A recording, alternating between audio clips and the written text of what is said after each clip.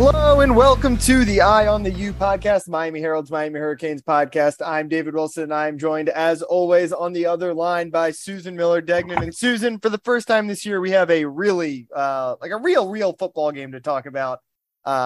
It will be number 13 Miami at number 24 Texas A&M on Saturday, 9 p.m. on the East Coast. Susan will be in beautiful College Station, Texas.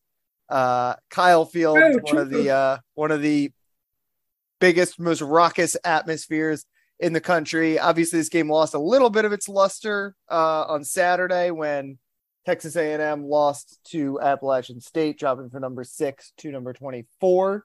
But still, this is not just Mario Cristobal's first chance to get a signature win here at Miami, but kind of really his first real test when you look at. Obviously, week 1 was an FCS opponent. Week 2 was a Sun Belt team, although Sun Belt teams kind of cleaned up over the weekend. So getting a relatively easy enough victory against a team like that is nothing to sneeze at these days. But still, just first real test of the Mario Cristobal era. What are you kind of most looking forward to this weekend, both out of your trip and just the game that we're going to see? Out of my trip, I can't really say. I mean, it's a couple-hour drive from Houston. Yeah, it's a hassle to get there. Yeah, but it's I'm not sure. I love getting rocked in the press box when the fans sway back and forth. In the beginning, it's a pretty cool experience actually. The press box does really sway, and I think the atmosphere is going to have a big effect on the game. At least in the beginning, it'll be really interesting for all of us to see how the Hurricanes react to their first atmosphere like that, and especially for the young kids and the freshmen and the first time of the season. And it's going to be wild, and there will be mistakes. I believe. There will be penalties. There will be delays of the game, or excuse me. And again, it'll be really interesting to see how the coaches react to that, how they deal with it, and in turn, how the players do. Otherwise, after the first quarter, we'll see how things, if Miami can get on the scoreboard quick enough, which is another important factor in this game. Tyler Van Dyke has to start quicker, faster, the offense. Then maybe they can quiet the crowd down a little bit, because I think the crowd is probably getting fed up with the team anyway if they start losing again. So then you'll be hearing boos. Not that we've never heard that before, but. Yeah, I think you wrote about it on Sunday after the Southern Miss game. Is Miami faced their first little bit of adversity on Saturday, but even it was 10-7 at halftime. We're losing actually with a couple of minutes left to go in the first half. Even though they kind of had that struggle to start on Saturday, like realistically, they were probably never. I mean, they still won that game by 23 points, right? Like it took them a while to get going, but they were fine. They had advantage of pretty much every position. That's going to be different this week, where if you rack up a bunch of false starts and have to punt a couple times or commit a couple penalties, and all of a sudden Texas A&M is up by 10 points, for as many offensive issues as they have, they're one of the most talented teams in the country, certainly, and one of the their defense is still really good. They held App State to 3.5 yards of play on Saturday. So, it's a lot different being down to Southern Miss compared to being down at Texas A&M. And I think inevitably we're going to see how they respond to some kind of counter, unless they come out and are up 21-0 at halftime. Like, they're going to deal with something that we have not seen them necessarily deal with before. And last week when we recorded this podcast, we talked about what did we actually learn from week 1. And we certainly can learn more from week 2, not just because we have 2 games of sample size to pull from, but also because Southern Miss was just a better team than Bethune-Cookman. Right. But we still haven't, all the big questions about what Mario Cristobal is as a coach, there's people criticize him a lot for what he does on game day and some of the decisions. And we haven't seen any of that necessarily yet, I don't think, because he hasn't had to make a hard decision. And it's another thing. And it's the first time everyone is being put to the test, really, with this specific Miami team. Yeah. I mean, it's everything you said is 100% true. So it's kind of, it's fun.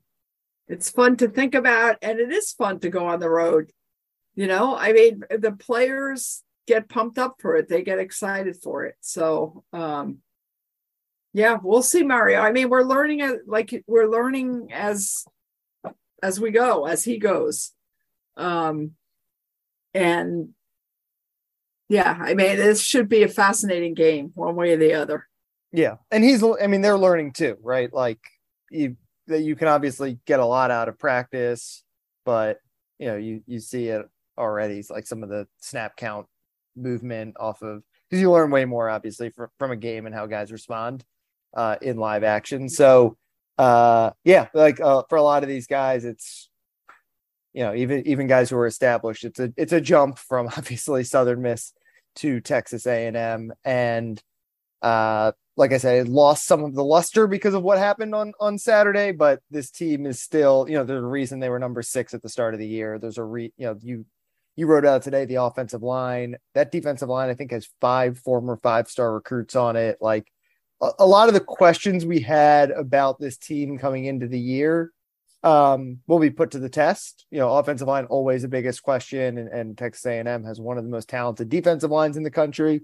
I think the wide receivers will be put to the test. Texas A&M's best defensive player is Antonio Johnson, who was a preseason All-American, who 6'3" cornerback who plays the slot, which means he's going to be on Xavier Restrepo and Will Mallory a lot, I'm sure. And some of those outside guys have to step up.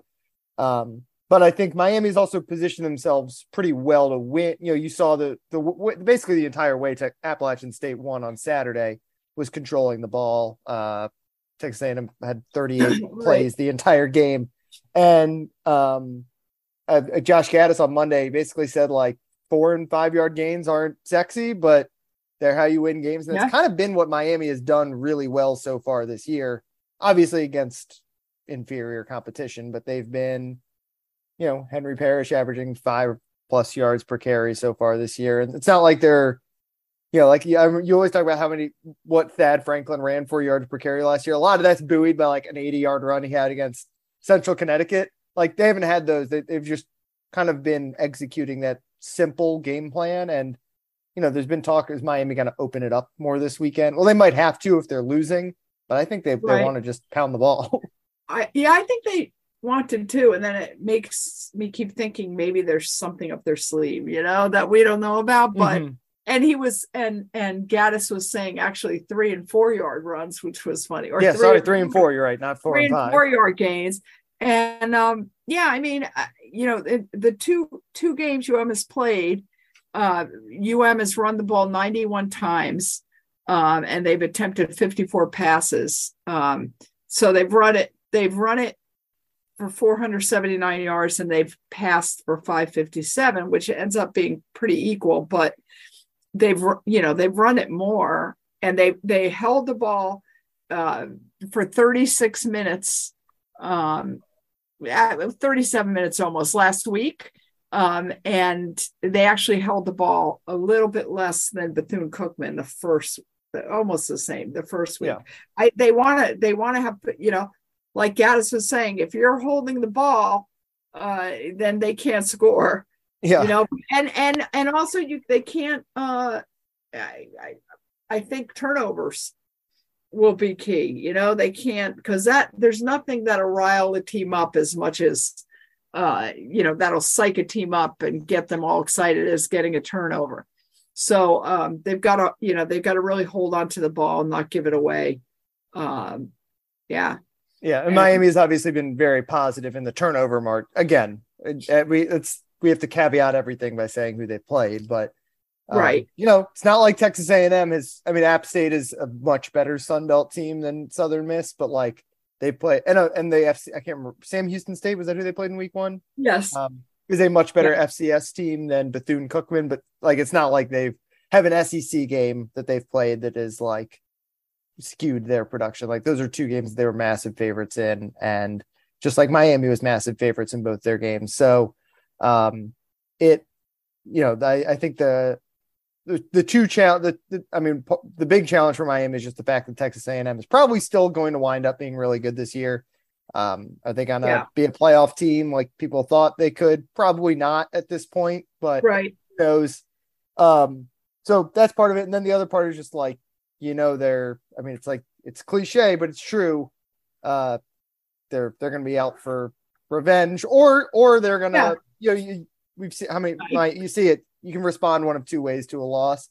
I would guess they're going to respond well because again, Jimbo Fisher is very established and he's had success there at Texas A&M, but it'll be interesting to see how they respond to what happened last week, and they could make a quarterback change. There's been some talk about that. So exactly. It will be interesting. Yeah.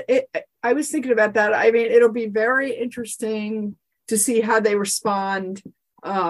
But it also, in a way, it's almost, I don't know, you could look at it both ways for UM too. It could be good for UM in that the whole college game day thing, and college game day was going to definitely be at Texas A&M if Texas A&M had won, which everybody figured they would.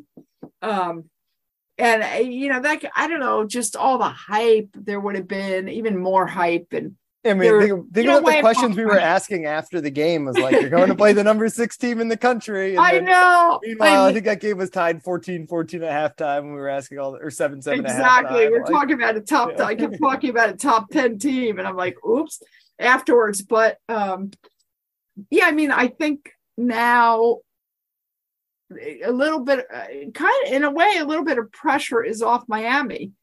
And I'm not, I think there's even with the noise factor and all that, there's more pressure on Texas A&M in this game. Yeah. I mean, I've seen definitely some Miami fans being like, when you were going to play at number 6, it was kind of like a no lose. I mean, unless you get blown out, like it was like a no lose situation, right? You're going to be an underdog going out there, and Miami still is an underdog. But Miami still right. Here's the thing. Yeah. Miami's still an underdog. I haven't looked at it's the point spread. It was all over the place, but it started at around 6, 7. Yeah, I think 6, I saw it at like 4, 4.5. Yeah, I think we both thought there was a chance Miami was going to be favored. But anyway, like I've definitely seen a sentiment of Miami fans being like, now it's like a no-win scenario where, if we win, we just beat a team that lost to Texas A&M. But I don't buy that at all. I mean, it's a road win in the SEC against a team that was preseason top 10. Yeah, and we always say, David, Vegas knows what they're talking about. Yeah, I mean, Vegas knows. Okay, so they're now. I wish I always say this. Looked it up right before our podcast, but Texas A&M is favored still, and there's a reason. Okay, it's people. The people with the money expect them to win. I think. I think, and if Miami wins this game, it's a really big win. I don't care who's number 24 or whatever. We were talking on the phone before we started recording this, and just like what qualifies a big win, like a signature win, and I mean, I guess like technically when they beat Pitt last year, I think Pitt was like 17. When they beat NC State, they were like right around like. Technically, those are like bigger. I guess those are home games, so like, but whatever. Those were higher ranked teams, but this would be the biggest win since Notre Dame, I think, because obviously Notre Dame was a top 10 win and they absolutely obliterated them. But what really mattered there is that Miami was in the they won the Coastal, ended up winning the Coastal that year. They were up at number 2 in the playoff rankings up until they were in the national hunt, in a game like that solidified them there. A win against number 6 Texas A&M. Obviously, I mean, we've been talking about potentially like top 5, 6, 7 Miami on Monday, but still a win like this early in the year, before, those the Pitt and NC State wins came after they were 2-4 at the start of the year. They beat Texas A&M this weekend. It's a springboard for them to, it's not going to vault you up into the top 8 or whatever, but it proves that you're kind of here that the Mario era is off to the right start, that you're going to be here in the national conversation all year if you don't slip up somewhere. And, it sets up potentially like a marquee matchup with Clemson in early November. Yeah, I mean, for sure. And it, you know what? All these teams are losing now. So it depends how the other team. I mean, Miami's 13 now. They could easily, well, I'm not saying easily because now they're getting closer to the top, but it just depends how the other teams do. I say they move up if they'll probably move up if they win. So I mean, I agree with you. And I was looking at the schedule that next week after this is Middle Tennessee. Mm-hmm. And then there's a week off, which I don't know. It's kind of crummy, I think.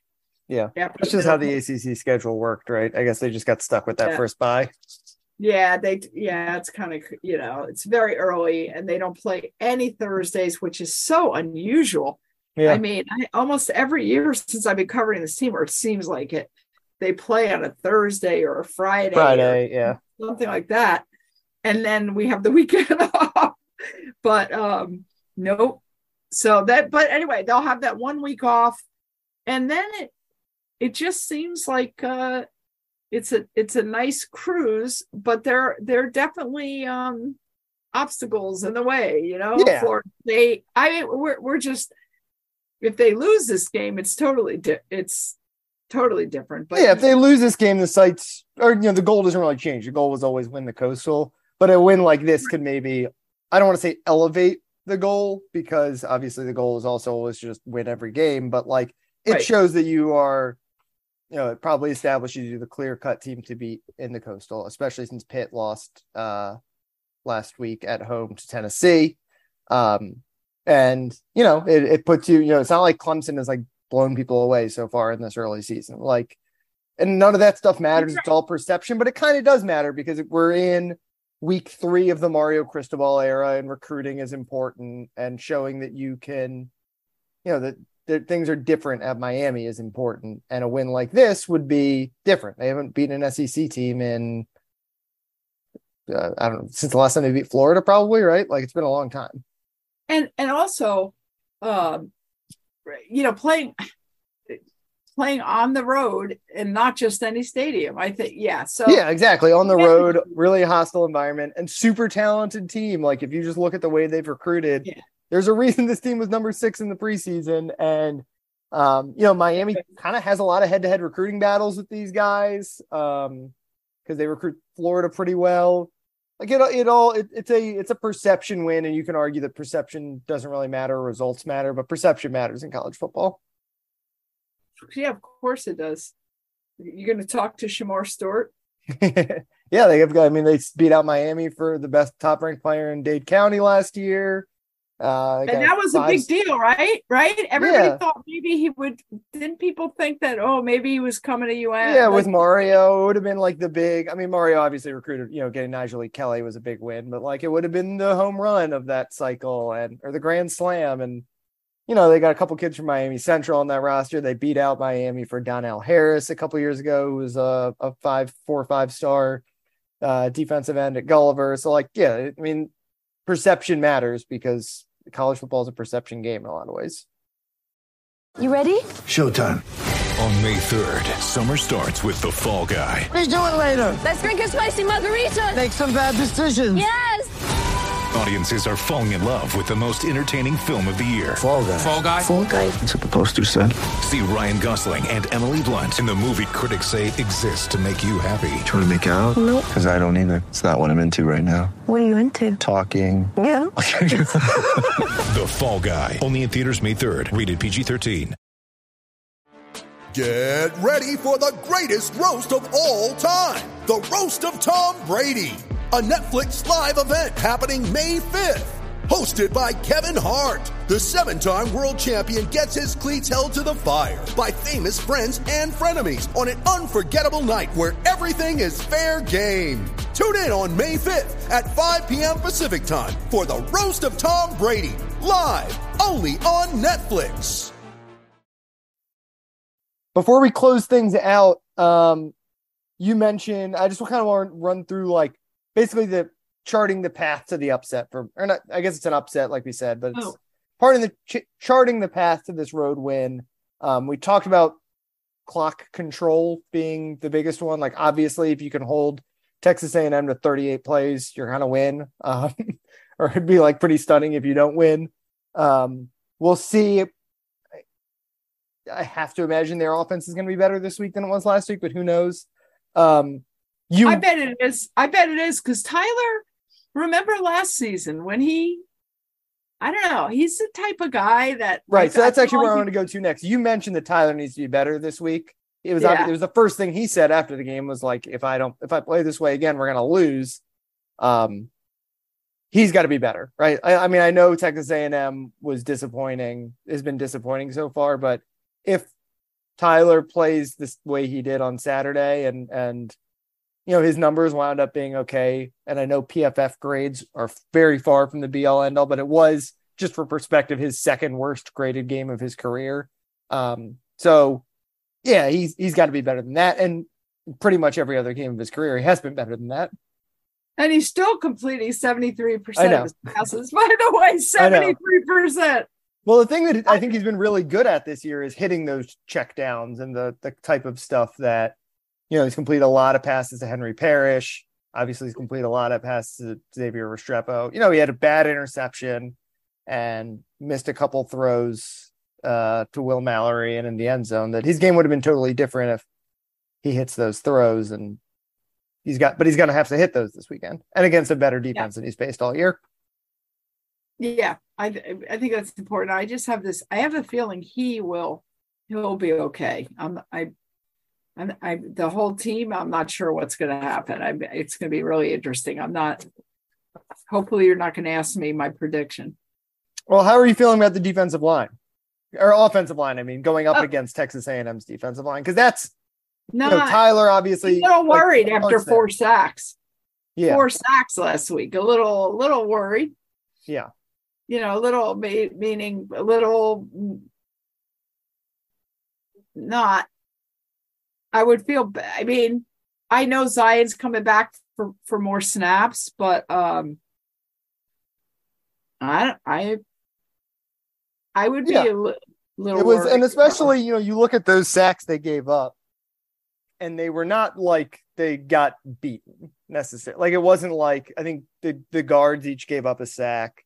And it wasn't like Jalen Rivers just got like a guy ripped a move off on him and spun around him and got to Tyler. They were all like kind of, I think Josh Gaddis called them like brain freezes. I don't remember how Ja'Kai Clark like termed them today, but basically similar notion, maybe communication errors in certain places when they were doing stunts and guys just seeing ghosts, right? That was how Mario said it. Like just kind of like simple mental type of stuff.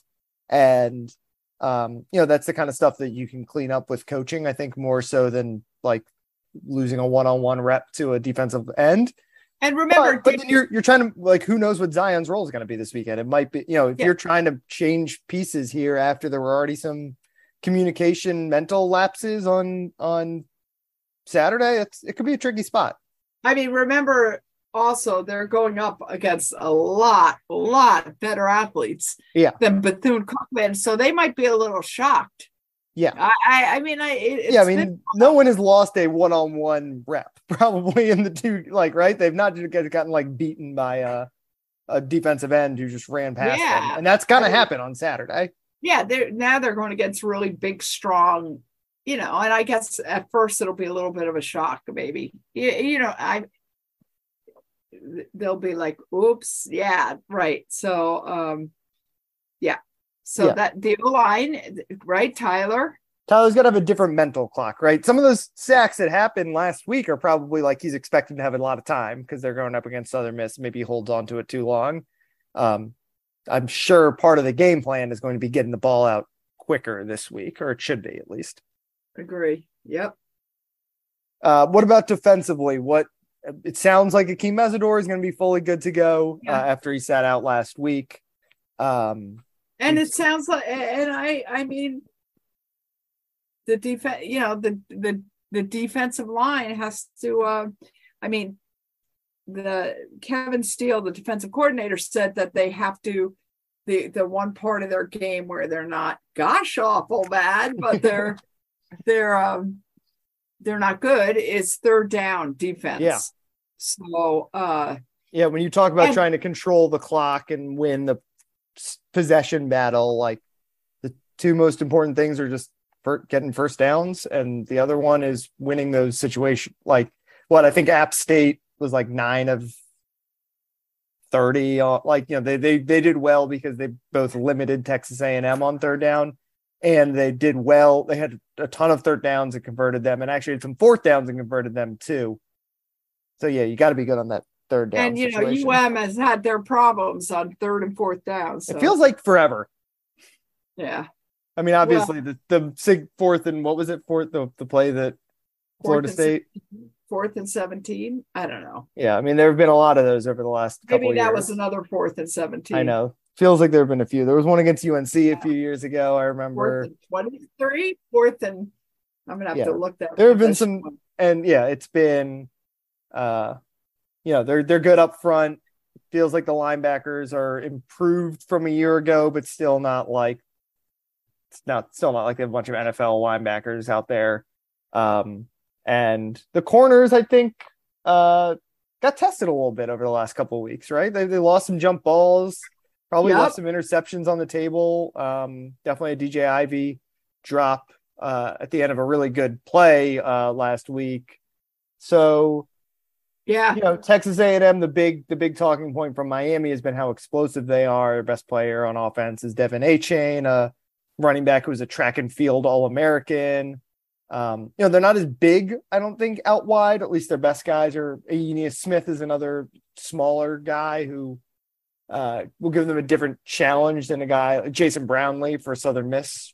He's big. I think he was 6'3", something like that, and he tested those guys over the top. So it'll be different, but still feels like that's been the weak link on the defense so far a little bit. The cornerback spot, have had their obviously Tyreek had a pick, so. It all contributes probably to some of those third down issues they've had so far. Yeah. Any other, I know you said you don't want to make a prediction. So just any other, like what else do you have your eye on? Any other keys for this game?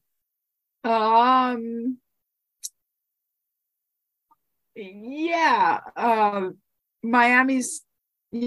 has to run the ball too. I mean, that's kind of a basic, but Henry Parrish has got to, keep doing what he's doing. I'm not sure. Jalen Knighton, he says, okay, but the more you see Henry, the more, he's going to get a lot of playing time.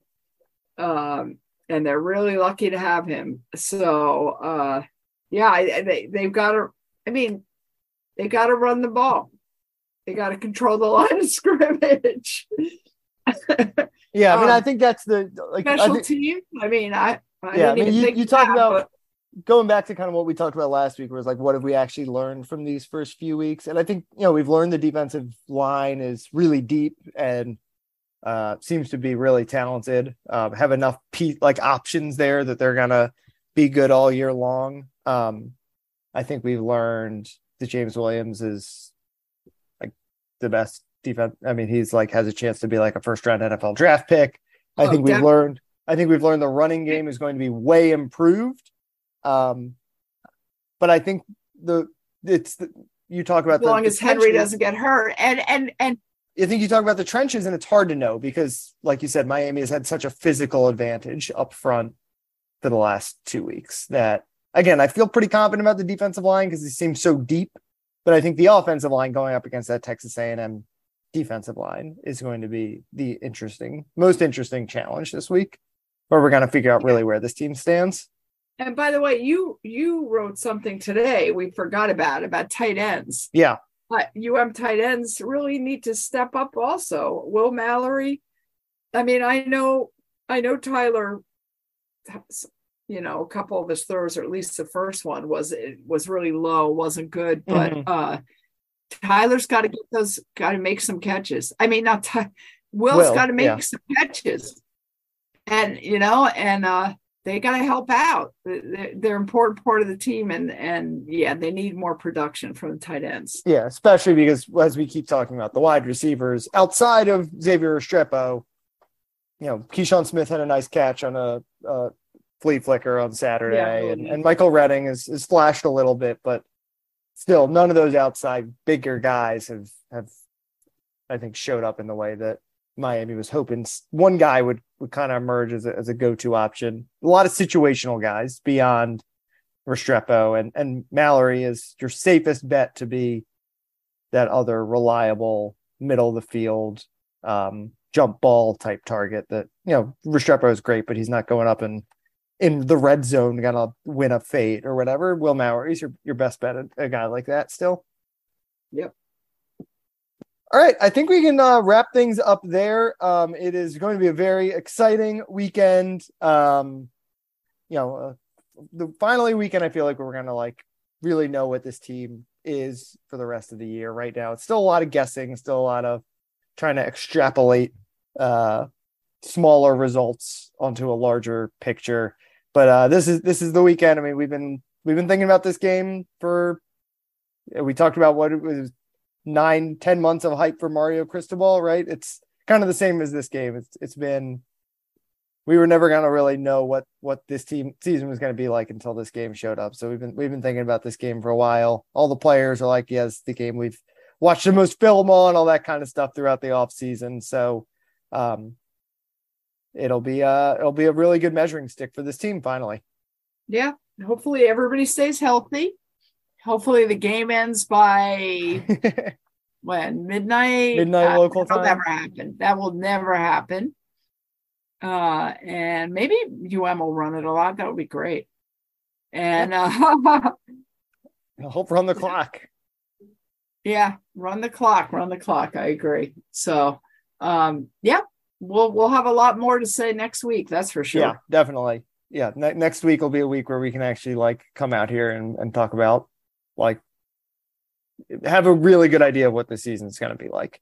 You can follow Susan on Twitter at @SMillerDegnan. She will be out in Texas for this game, all over the eastern part of Texas, because it's not easy to get to College Station. She'll have her advance going up Friday when most of you guys are listening to this. Obviously, a lot of coverage throughout the week.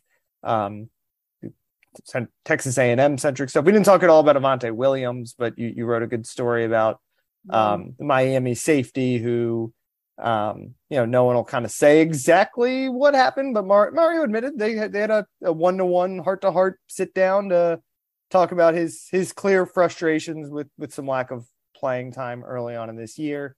Right. I felt really insightful about, it's the first time Mario Cristobal has had to deal with publicly, at least, a situation like this, that it felt like Mark Richt and Manny Diaz were dealing with every 2 or 3 weeks throughout their tenures. It really did.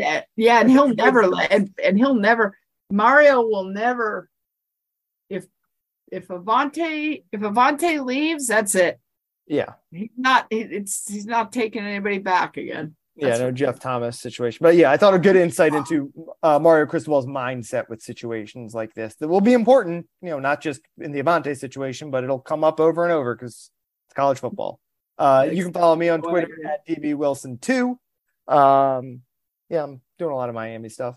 I'll actually be in Baltimore when this game is happening. But I'll be paying attention and tweeting and all that good stuff and making sure Susan's stories get up in a timely manner. So thanks as always for listening, and we will talk to you guys next week. Bye-bye.